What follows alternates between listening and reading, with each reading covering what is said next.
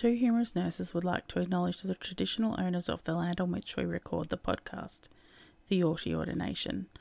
We pay our respects to the elders past and present and extend that respect to other Aboriginal and Torres Strait Islanders who are listening today. Always was, always will be.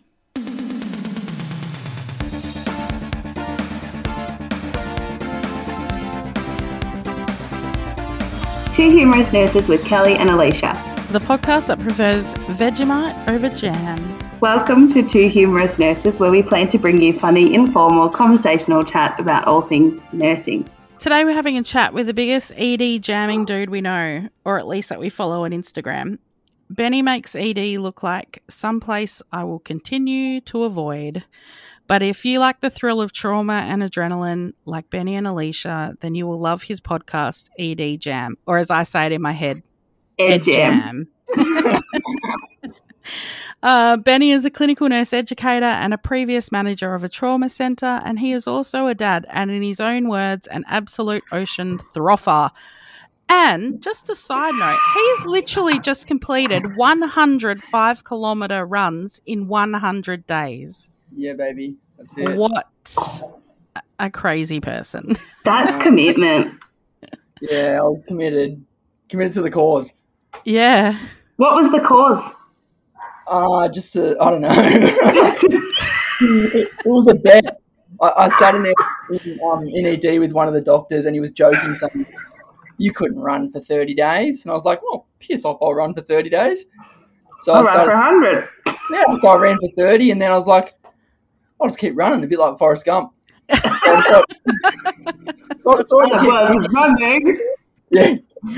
Jenny.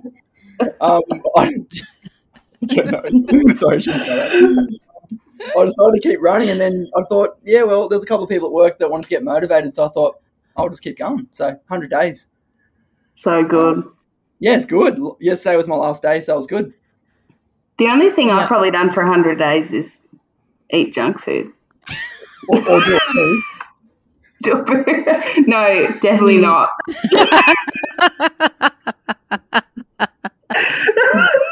Bell's not open 7 days.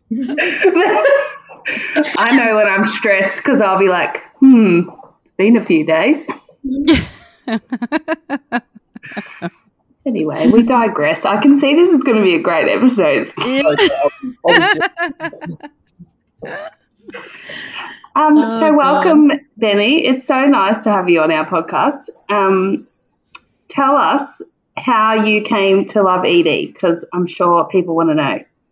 Yeah, cool.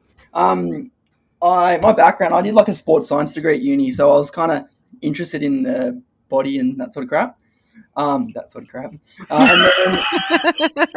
my sister ran an orphanage in Africa, so I was like, oh, dude, I'll go. So I decided, this is a true story, so I decided to go to Africa. This is how it started. And I literally worked there, and I was like, dude, this place is next level. And we were doing things like delivering babies, like just people were coming in with some pretty decent injuries. I'm like, this is actually pretty fun. Like, I actually started to enjoy the kind of, I don't know. How old were you? Hang on, did you say she ran an orphanage? Yeah, my younger sister did, yep. Yeah, she was and 19. You went and you delivered babies at the orphanage. Is that what you mean? Yeah, well, like there was a local medical centre attached to it. So I'd go there and watch and sort of like hang out a little bit. And I'm like, I don't know. I was kind of watching it going, like working in a medical centre looks pretty interesting, or working in some sort of like help people. That's how it sort of started. And I went home and thought, what could I do to help? And I thought, I'll try nursing. But then I was like, don't know if it's for me. And did a first rotation in an ED as a student. Yeah. And I was like, this is me. This is totally me. I've got ADHD kind of, I need to be working fast. I feel like an ED is good for ADHD vibes, because it's like chaos, somewhat controlled chaos. It's awesome. I do not do well there. I do not do well. So that's what sort of led me to doing it, and loving it was straight away. I walk in the environment. It's fast paced. You can learn something new every day. You can work with different people. So if someone annoys you within 5 minutes, they've gone on a new shift. It's perfect. If you annoy someone else, you're on your break. But yeah, that's what made me sort of fall in love with it, to be honest with you. Yeah. How do you prepare for like shifts in an ED or in a trauma centre?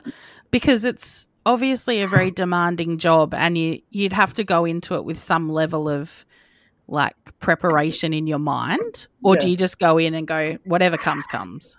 Yeah, I think as I've got older, I've learned like to sort of go whatever happens on my shift. Before, I used to do a lot more preparation before I'd go into work, to be honest with you. Yeah. And I think the way I prepare is there's probably, to be super honest with you, in the 10 years or 11 years of doing ED, there's probably been 2 days I haven't enjoyed it, as in like I didn't want to be there. So I generally love the environment that I work in. Yeah. The way I prepare, like I'm a bit of as I said before, I've got to do something. So jump in the ocean, run, do something with the kids.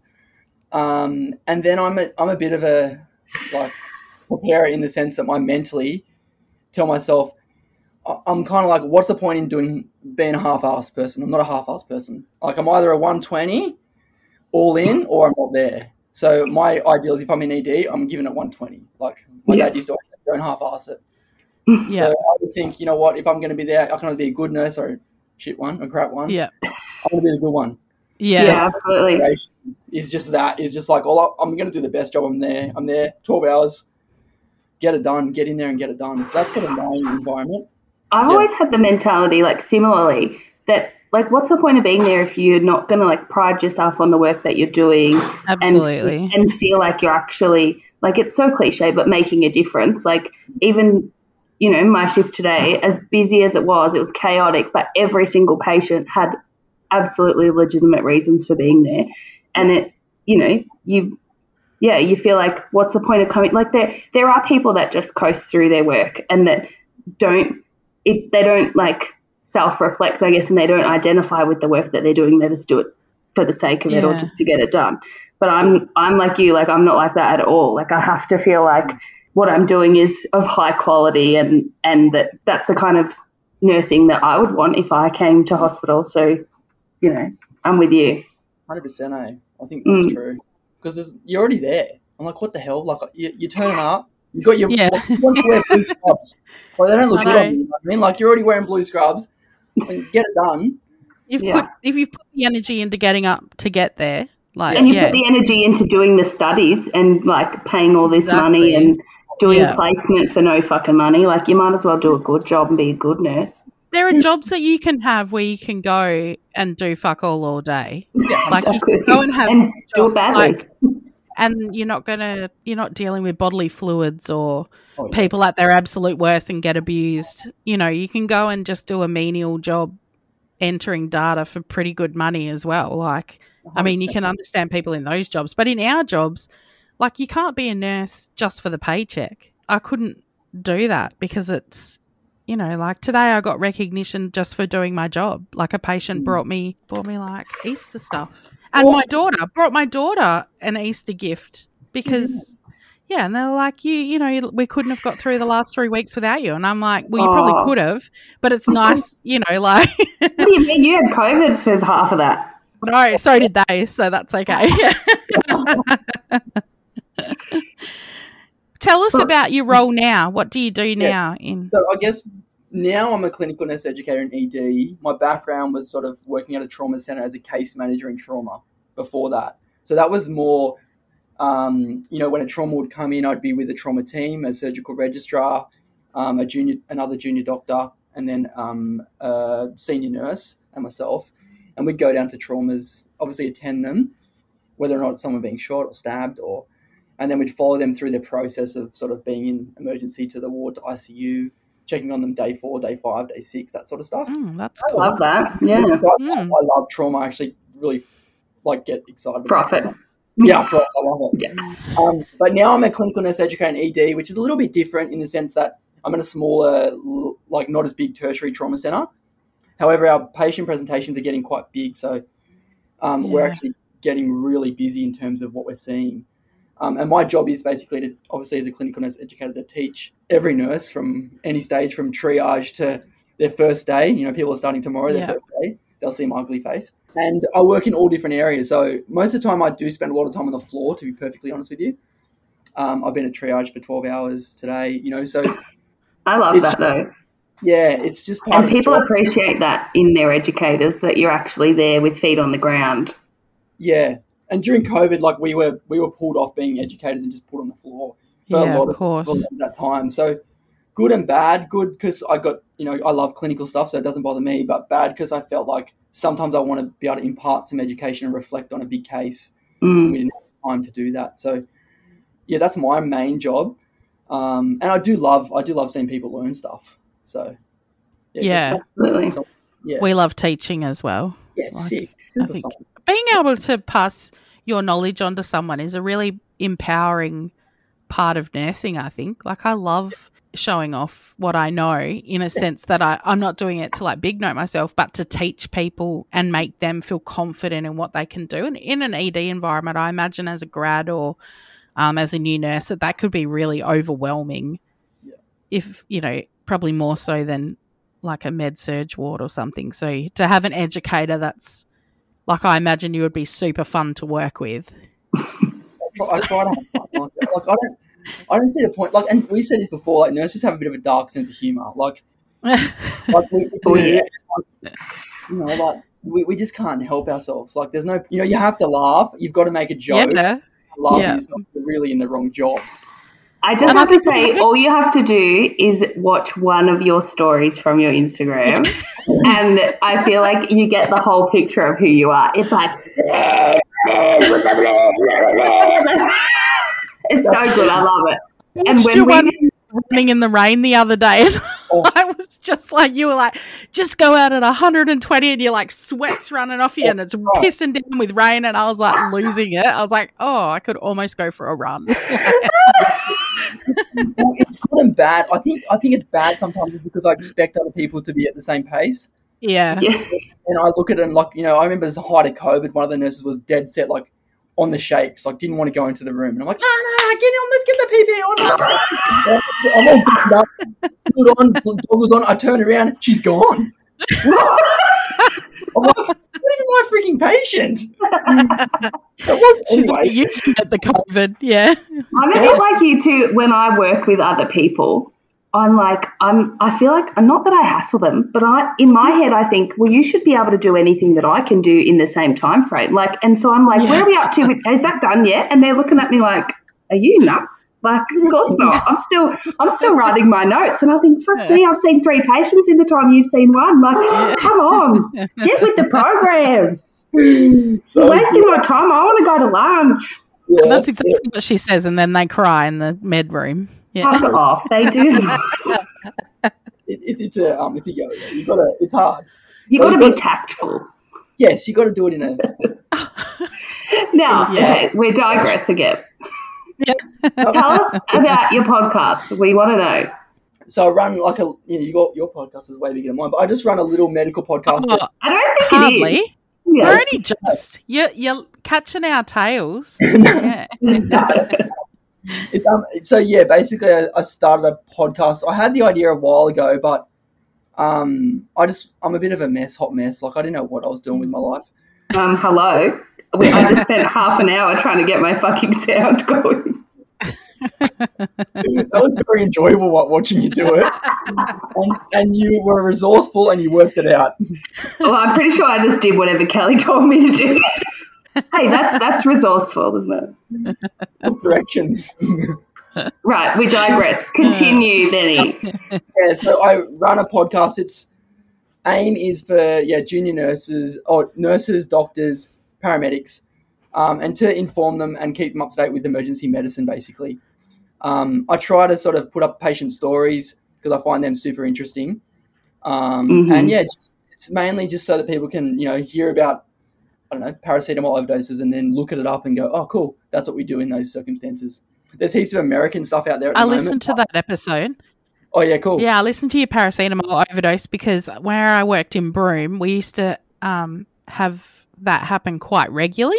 Mm-hmm. And so, yeah, we used to often have to put up, and I don't even remember, I was an EN back then, so I was never involved, but infusions to help before sometimes we'd have to send them down to Perth because they were quite sick. But yeah, I found that really, I find your guests and the way you interact with them quite riveting. Like and I listened to one recently that you had the resilience one. yeah. What was his name? The doctor.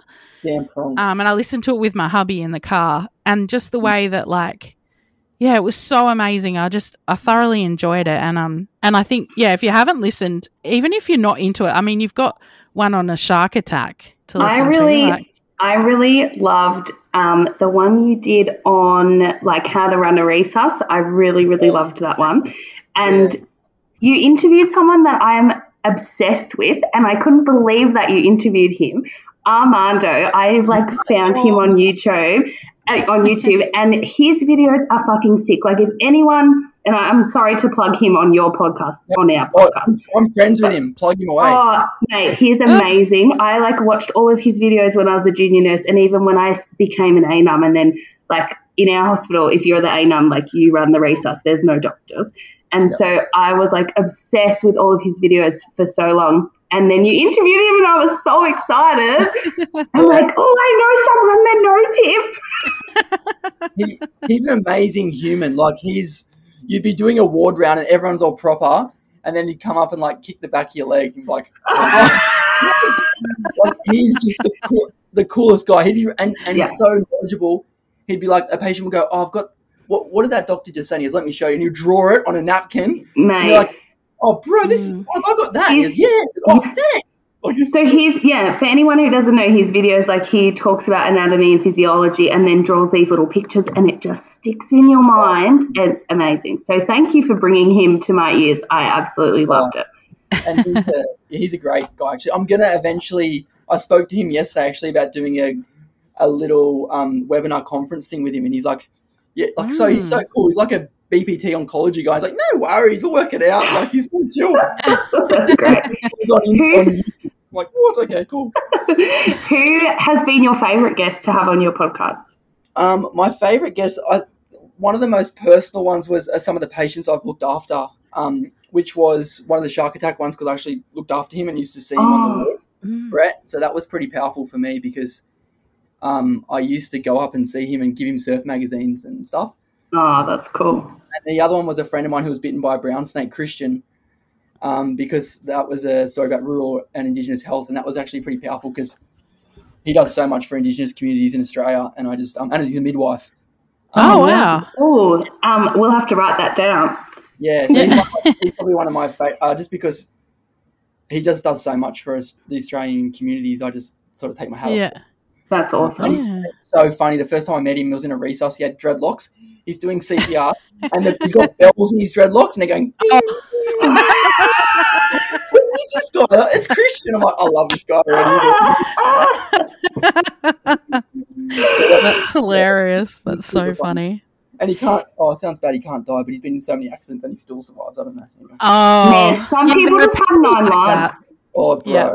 I've got a patient like that who just, his like past medical history list is just like so long and he's not meant to like die. Winning. What, if people only listen to one episode, what episode should they just go and listen to? Like right now, once they finish listening to ours. Listen to yours first. Gee, now you stumped me. I did like my episode with Dan Pronk, the one you suggested. Yeah. Dan's an amazing doctor who served in Afghanistan, and he talks about being resilient, and his book, The Resilient Shield. I thought that was really good because so often at the moment, so many nurses are just getting hammered. Yeah. And reading that book or even listening to him talk about it, if you like trauma, he blew my mind. Some of the things that he was saying that like you do so much training around trauma and like the what ifs that when it actually happens on the field, it wasn't that big a deal. Yeah, that was crazy. I was like, What do you mean that it's not big a deal? I do ALS every year, and if that happened in front of me, I'd be dead. I'd be like, I'm tapping out, see ya. And he's like, yeah, someone stood at an IED and like it wasn't that bad. And I was like, oh, wasn't it? I feel like in nursing it's worse. You do all this training on like baby dummies, and then when a baby comes in that actually looks that pale, you just about shit a brick. Yeah. Like, so true. I feel like it's worse. That's what blew me too, because I'm like we do so many things in the hospital, like intubation stuff. It's always like, they lose their OA, they intubate, and he's like, oh, bro, we can't in the field, we can't do that. Like if we need to tube, it's too dark. If we open a light on a laryngoscope, someone's going to shoot me. So that point was so interesting. He's like, you're doing things with like night vision goggles on because you can't turn a light on because then the enemy know you're there. And I'm like, I forgot you're in a war. Like that was the same. Like, we'll just do a tube. And he's like, no, you can't do that. I'm like, what do you mean you can't do that? He's like, no, you're going to get shot. I'm like, oh, bloody hell, you could get shot. I'm in Afghanistan. Oh, yeah, right. I'm like, bloody hell. Yeah. Who would be your dream guest to have on your podcast? Oh, gee. I'm a big it sounds really bad. I'm really into like motorsport stuff, so I'm pretty keen to get someone on from the MotoGP, someone that's like into that sort of stuff. The other person I'm really keen to get on, I've got a guy I've emailed recently, a guy who climbed Everest, and I want to get someone from some wilderness medicine doctor. So if anyone knows anyone this medicine, I want to chat with someone like that. Wow. Scott Weingart is some dude who's like the king of the king of like podcasting, so I want to actually just chat with him. I sort of aim high. I generally hit the ceiling, but I just go for like that's how we got Georgie Carroll. I just sent her an Instagram DM and I was like, come on my podcast. She's like, okay. So I reckon you got to go. I reckon so many people limit themselves because they just think, oh, they wouldn't write back to me, and I've got this podcast, it's so small. Dan Pronk, I literally had a leaflet open on my desk about military trauma because I was going on this girl's podcast about how to put on tourniquets. And then this girl walked in first day and goes, I work for like the military out at Livo. She goes, that's Dan Pronk. He's one of the most amazing doctors. He's on SAS Australia. So I was just being like a bit cocky. I'm like, I'm going to message him right now. We're just joking. I messaged him on Instagram legit. Like I wrote stuff. Hi Dan, name's Benny. I run a podcast. I'm not joking. An hour later, I get back to my phone. I'm like, he wrote back. So I did that with Dr. Emma. You know, the Dr. Emma from the emergency show. Yeah. I messaged her and she wrote back and said, I'll give you a podcast to listen. But then I've never heard back. So I'm like, I should just message her again because I would love to have her on. Mate, I'm fast and loose with the Instagram DMs, especially when it's like companies, if I can try and get discounts. Free shoes. Bullshit. We've never had I just message him. I'm like, hey, can I have a discount code for my listeners? That's why you can do that. It's good. Yeah. Funny. Tell us a story, like an ED trauma story, like the one that you tell at a dinner party. That's funny? It doesn't have to be funny. Just no, it does. Well, you can follow it up with a funny one. I laughed the other week when we were talking and you were like telling us about this really sad case with some kids, and then you're like, but then a woman came in with something stuck up her vagina, and I was like, oh, okay. Yeah, that's the thing, hey, you've got to be able to switch between, something's in my toe to something's up my bum to, oh my gosh, my arm's off. That's the kind of, Yeah. I think my favourite one, and I still love this one because it just showed me how everyone handles pain differently. I had this guy run up, and I was at triage. I remember this at one of the old trauma hospitals, and he runs up, and I'm not joking, he's white, pale, he's holding his hand, and he's just screaming. He's like running in. I'm like, oh, crap. Like, I'm thinking, you're there, and you're like, oh, I'm thinking surely he's got his fingers off, easy. Like, we get that all the time. So I'm like, yeah, cool. So I bring him in, and he wouldn't even let me open. He's, like, screaming. There's a little bit of blood there. I'm like, yeah, cool. And then at the same time, a big Islander guy walks up. He's like, hey, bro, can I see a triage Thursday? I'm like, oh, hey, bro, just give me a second. He goes, oh, yeah, I'll wait. And like, he waits, stands there. My New Zealand accent's not very good, so I'm sorry about that. It's great. I love it.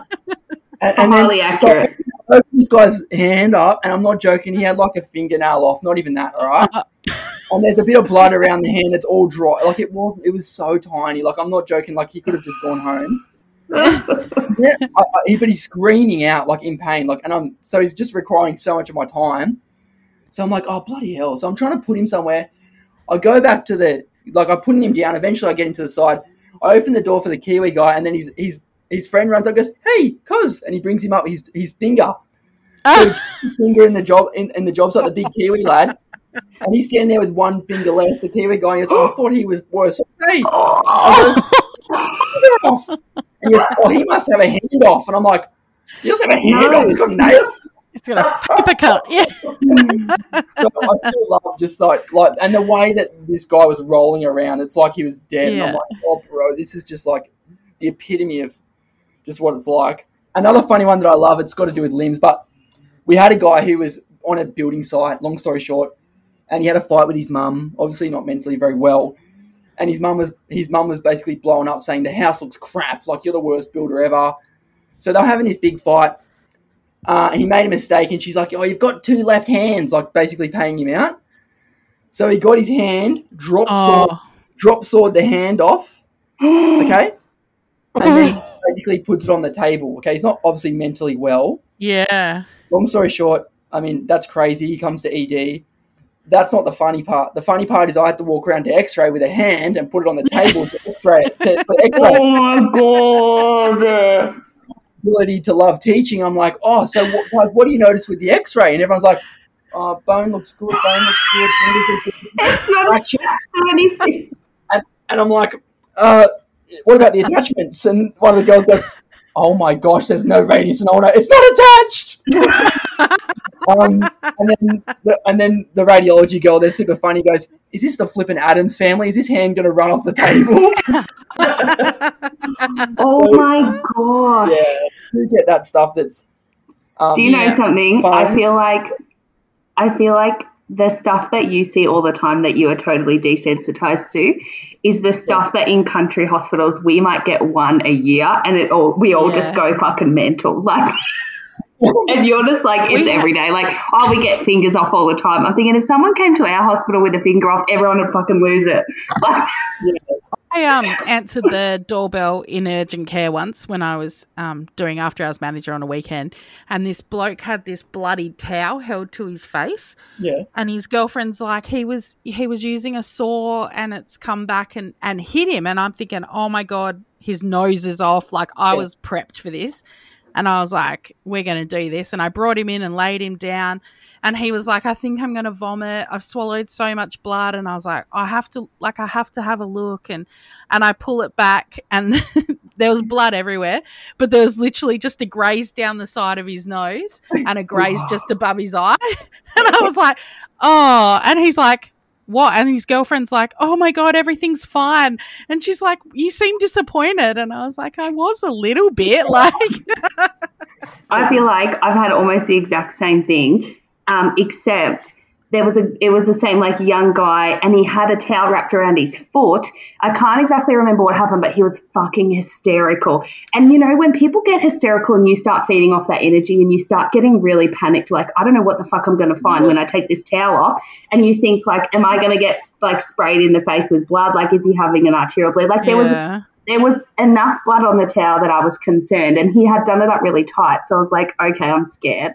And exactly the same thing. I took it off and I was like, what the fuck? Like, you feel like you can't breathe before you take these things off. And then because you think, well, for someone to be this hysterical, it must be dreadful. And, like, you know, it must be a life-threatening injury.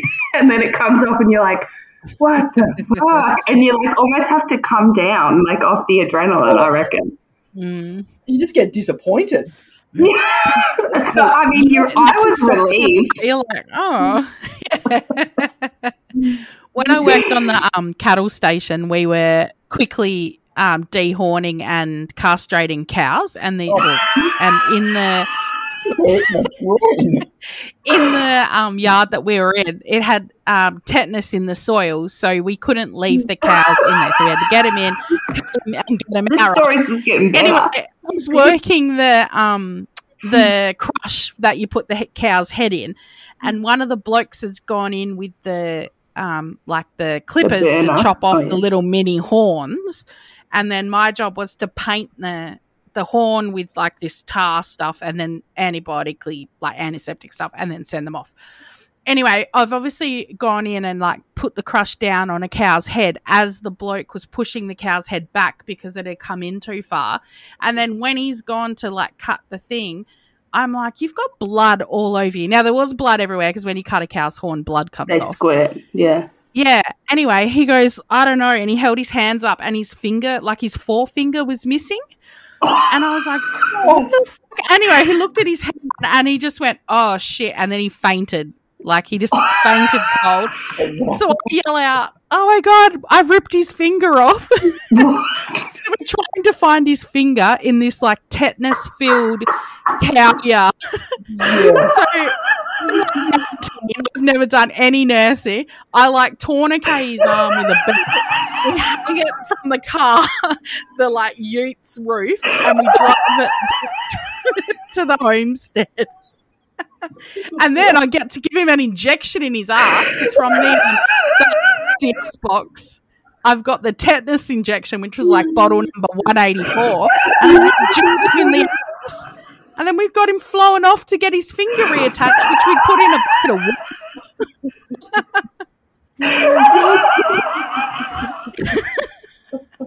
So that's my limb experience. It's unsavable. I've got nothing on you, bro. That beats anyone's story. What the fuck? I thought I would get to see cool stuff as a nurse, and I never have. I'm going to keep laughing so much. Oh my God, I'm fucking crying. You were on the full weasel then, eh? Laughing. Mate, that is gold. That's the best fucking story. Yeah. Oh my God. The joys of being a cowgirl before I was a nurse. Yeah, it pays off. Yeah. I didn't know where that story was going. You find old mate's finger in the end?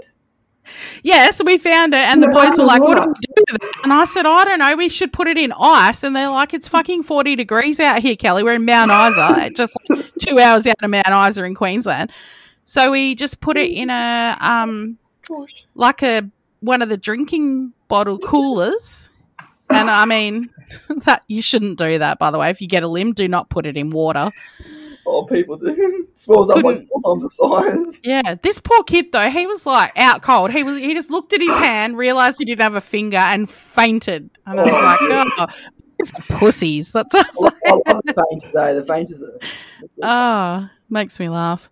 The blokes that normally come to do that, the steers, like the cattle horns, they normally have like 3 teeth, rough as guts, like smoking 3 cigarettes while they're doing the cautery. Like, did they have a cauterizer? You could have just while he was out. We didn't cauterize. We just well, I did think about branding the end of it, so I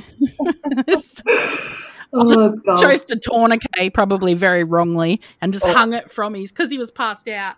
When we put him in the front of the ute, I just like hung the his arm up to like the the holder at the top, the Jesus handle, and just like hung it up there. What can I can imagine this guy in the car already. I can see him. Oh my God! Yeah, rocking up to ED in the back of his car. Back of a car. Oh my God. Poor bastard. Anyway, that was story time. I wonder if they ever reattached his finger. Yeah, they didn't. He was really annoyed too because he was a bull rider and it was like his hand that he grips with, and he really wanted it back on. He was like, I don't care if it doesn't work, just get it back on. I can't bull ride with 3 fingers. And yeah. Unlucky. Yeah. No, he's stuffed. He can't do anything. So, Kelly, did you actually do that to his finger? Well, I don't actually know how it happened, but I do assume... You're the finger stealer.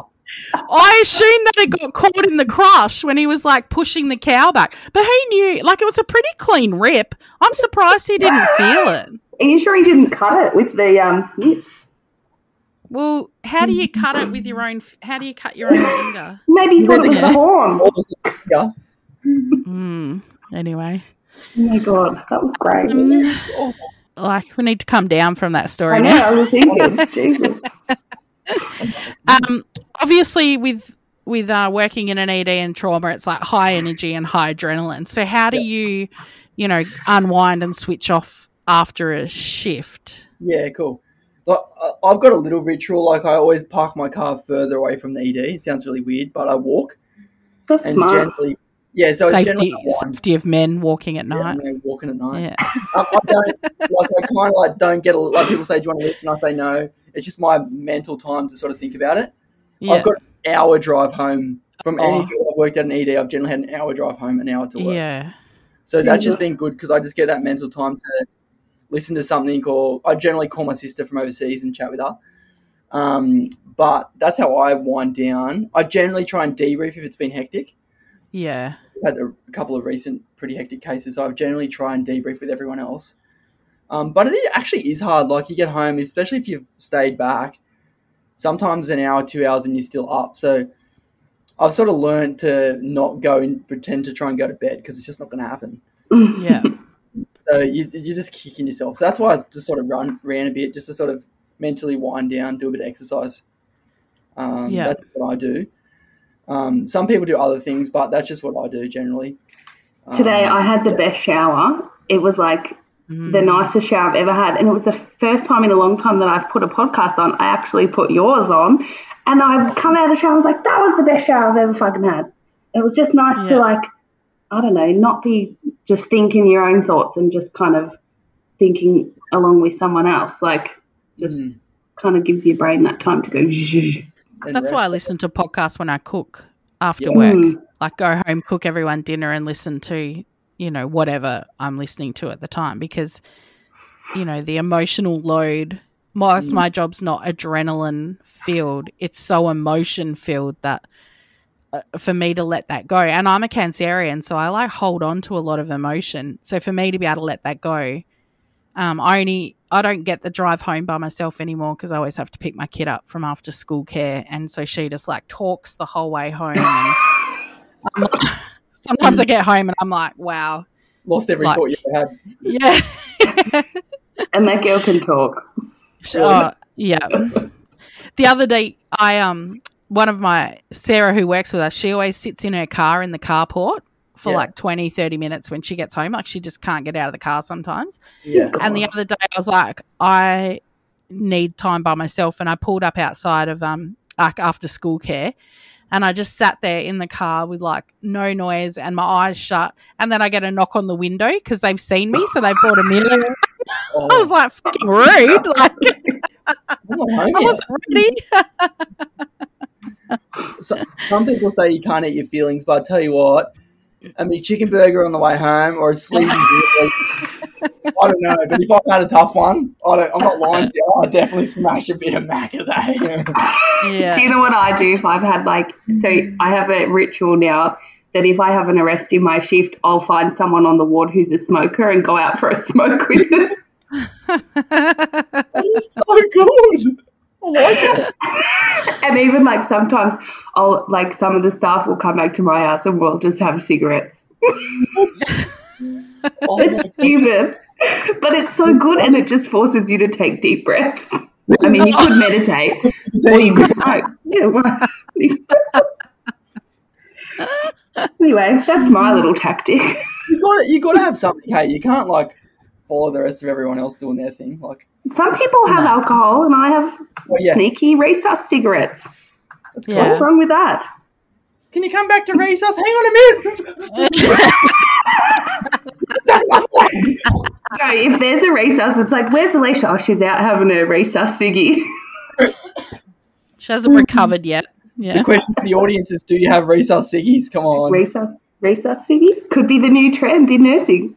Could start it. Yeah. And then I'll have plenty of patience for the rest of my career. Except it's only the nurses who are shit magnets that will be out there smoking. Yeah, that's very true. And they'll do a pack, man. Some people just attract crap, don't they? This girl. Yeah. Some people are like become a real calm. They have a shift and you say, literally, when I was after hours manager, never had. Really? I barely had. I think the most dramatic thing I ever had was a kid that got burns. Really? And I remember one day you had someone in SVT and you were like, oh, this is my first arrhythmia or something like. I was like not even scared because I know SVT is not that bad. I was like, where's the adenosine? Let's go. I remember looking at the patient and being like, why am I here? Yeah. I was like, can you blow into this syringe? And he thought I was crazy. Oh, Do you know, and the worst part was like I begged a doctor to come over. So I was like, oh my God, he's an SVT. Not for me, but to get the doctor quicker. And then as the doctor walked in the room, he was saying, have you done this? Have you done that? And then the patient hiccuped on something. Boop, boop, boop, back to normal. I was like, are you? Yeah, he walked in and the doctor goes, oh, you're right. And so then I went to go because I was like, oh, the urgent care nurse can take over now. And so I went and had a coffee. And by the time I got back from having a coffee, they discharged him. And I was like, wow. I said to the doctor, oh, you scared him back into a normal rhythm. He didn't want to talk to you. I reckon that's the new one. No resup ciggies, just scare the shite out of anyone in SVT. Do you know, so I've only been back at work for 3 shifts after having my baby. And, like, the cleaners and the porters, like the orderlies, have been saying to me, oh, did you put a sign out the front saying you were back at work? Like, people, I'm serious, people know that if I'm at work, it's like, on. You will get everything and anything coming in. And I hate it because then if everybody has a bad shift, they all blame me. Like, like I'm the shit stick. Yep. We've got one at work, her name's Shelley. Whenever Shelley's on, you're like, oh, gosh. Like, tonight will be a night. We'll all be having recess ciggies at the end of the night. On the darts. Oh, good. It's good fun. Like, you got to enjoy it. Yeah, that's absolutely. It. And, you know, it's interesting what you said before, how you're like, oh, you've been working in ED for 11 years or whatever it is, and there's only been 2 days where you wish you weren't there. That sort of made me go, oh, how many days do I wish I wasn't at work? And it doesn't happen often. Like, I feel like I fucking love my job as much as sometimes I'll whinge about it, and I hate that it is ultimately so busy when I'm at work. Maybe I feel like it's just me, but maybe it's not. But I still feel like I froth it. And like today, had a crazy, crazy day, but loved it. Like loved how crazy it was. And when I left, I was like, oh, that's nice. I don't have to be there anymore. But then I don't dread going back. Like, no. Yeah.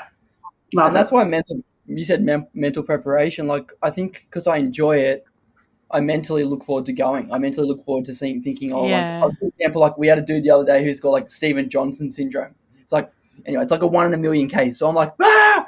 So I get really excited. It's like, I actually really have read about it. I've learned about it. I've taught about it, but then I see the patient. So I think I get like a bit excited because there's always a diagnosis somewhere in the ED that you might not have seen. Yeah. Definitely. So excited, but there's always going to be a patient that will annoy you, if that makes sense.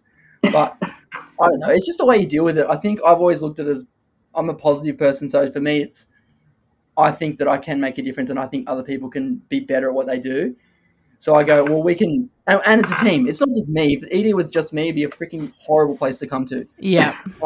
It would be, they would just like have a headache. They would hate me talking at them. They would just get over it.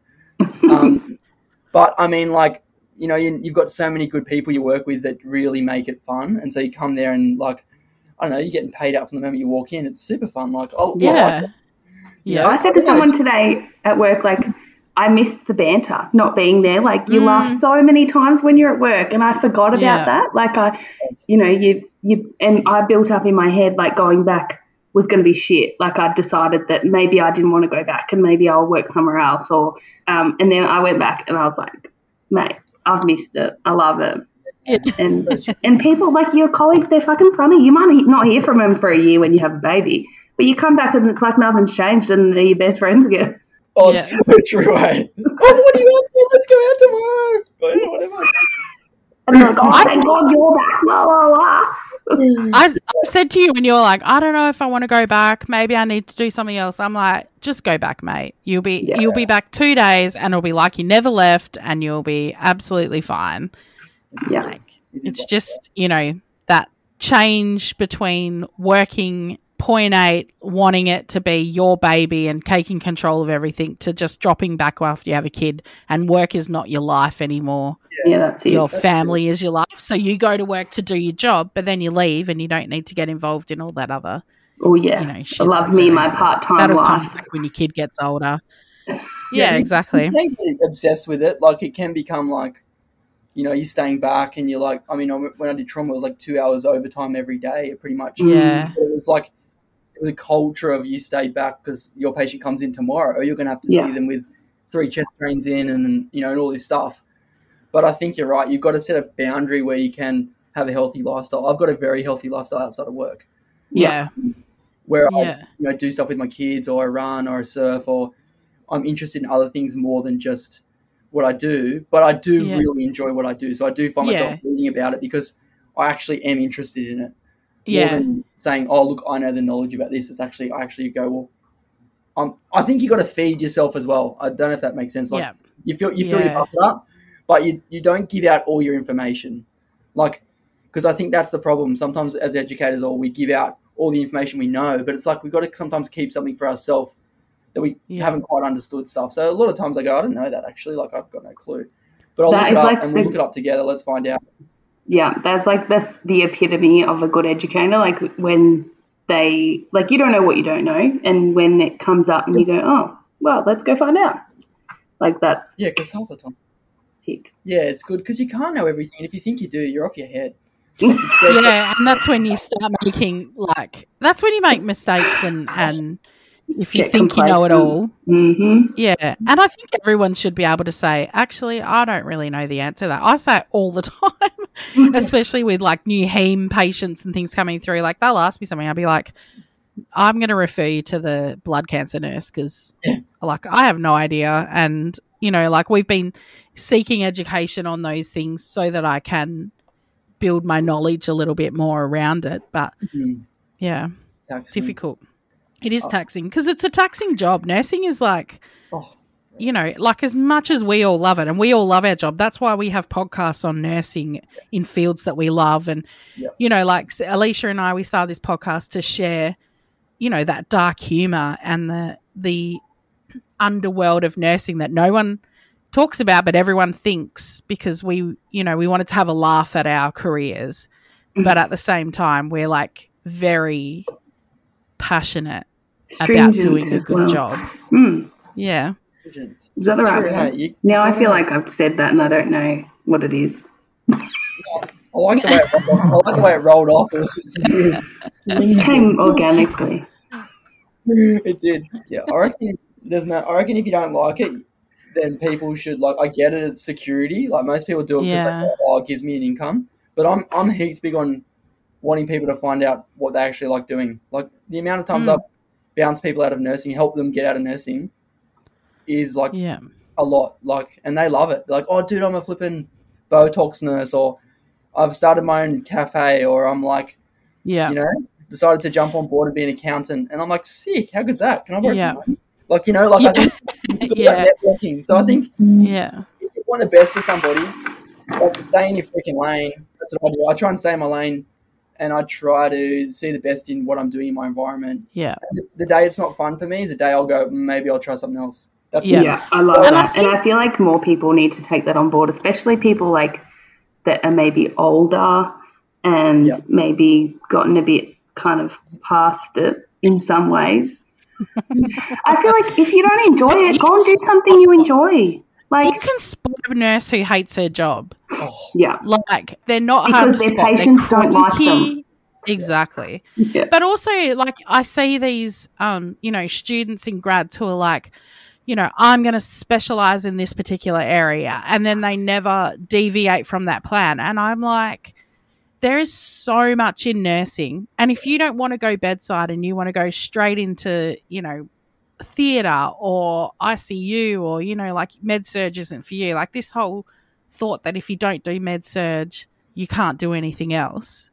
Just, it really grates on me because I just think that and in my nursing career, I've been a nurse for 22 years. I have worked in so many different areas, and I don't know if oncology is going to be my end point, but I fucking love it right now. So I just think there's so much out there. Can I add to that? 2 things. First thing is, when I was a student, I was convinced I was going to be a pediatric nurse. And you see, like, a tiny amount of nursing when you're a student, right? I was convinced I was going to be a peds nurse. So then I did all of my placements in peds, as many as I could. Mistake.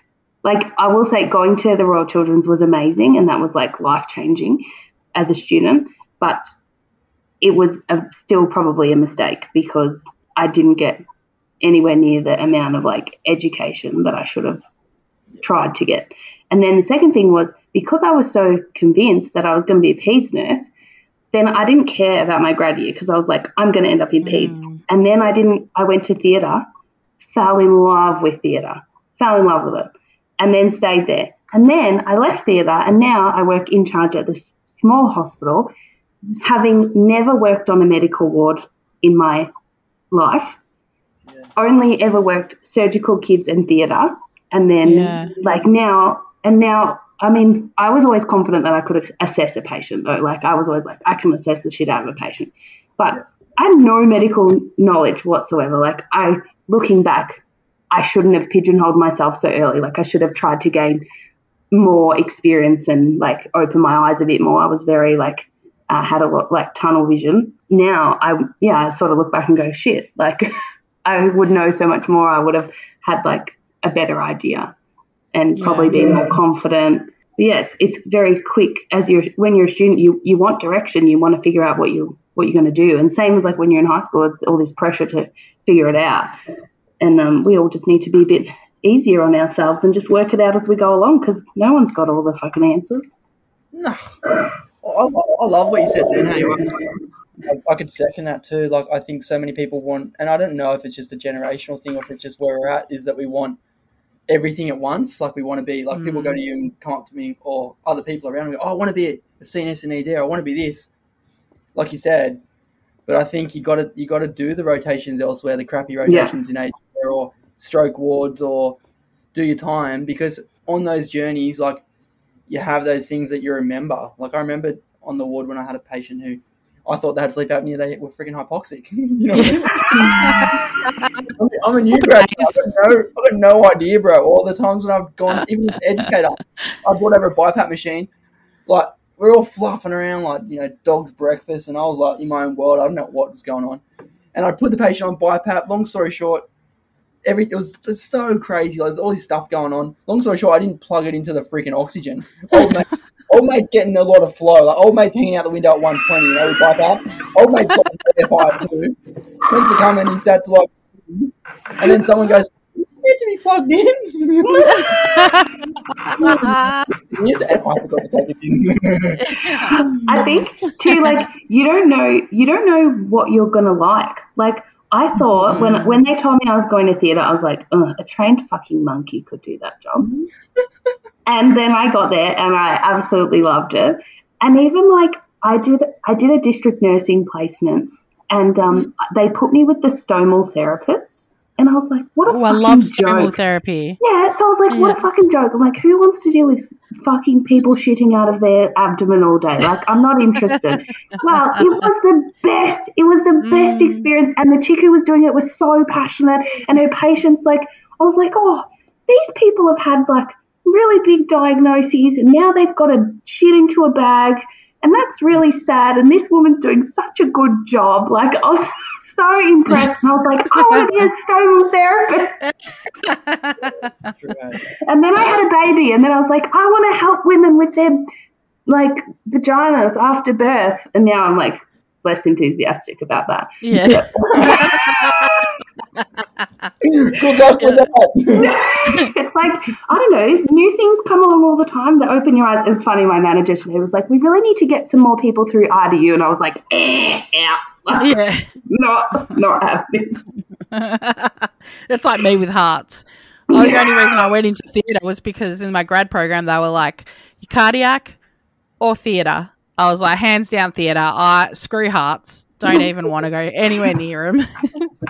Oh, you are so funny. Thank you. Screw hearts, yeah. Well, I feel like we digress. Yeah. Again. Thanks for joining us today, Benny. Yeah. It's been amazing. I've loved it. It's been so good. Yeah. I'd seriously, if you guys did stand up, I would definitely come with a couple of because I always wanted to be a radio host or a comedian, but I don't have the talent. And I always wanted to be a professional performer in musicals. Yeah. Do it. Not she sure has. What that's got to do with She's anything. so good at it. She's so good at it. Yeah. No. She does theatre and theatre. Yeah. I used to literally write in my bios, like, because I do amateur theatre. This is totally off topic. I used to write theatre nurse by day, theatre performer by night.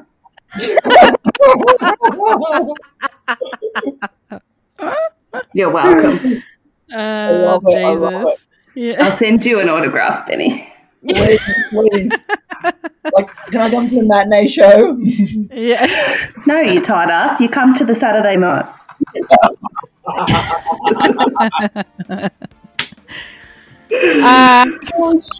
Benny's Instagram at edjam_podcast. We'll link it in the show notes, and his podcast Ed or edjam, wherever you listen to your podcasts. Don't forget to give us a follow on Instagram at Two Humorous Nurses Podcast. And don't forget to send us an email if you have any cool stories or any feedback. humorousnurses@gmail.com. That's humorous like the bone. HUMERUS. Bye. Bye. You.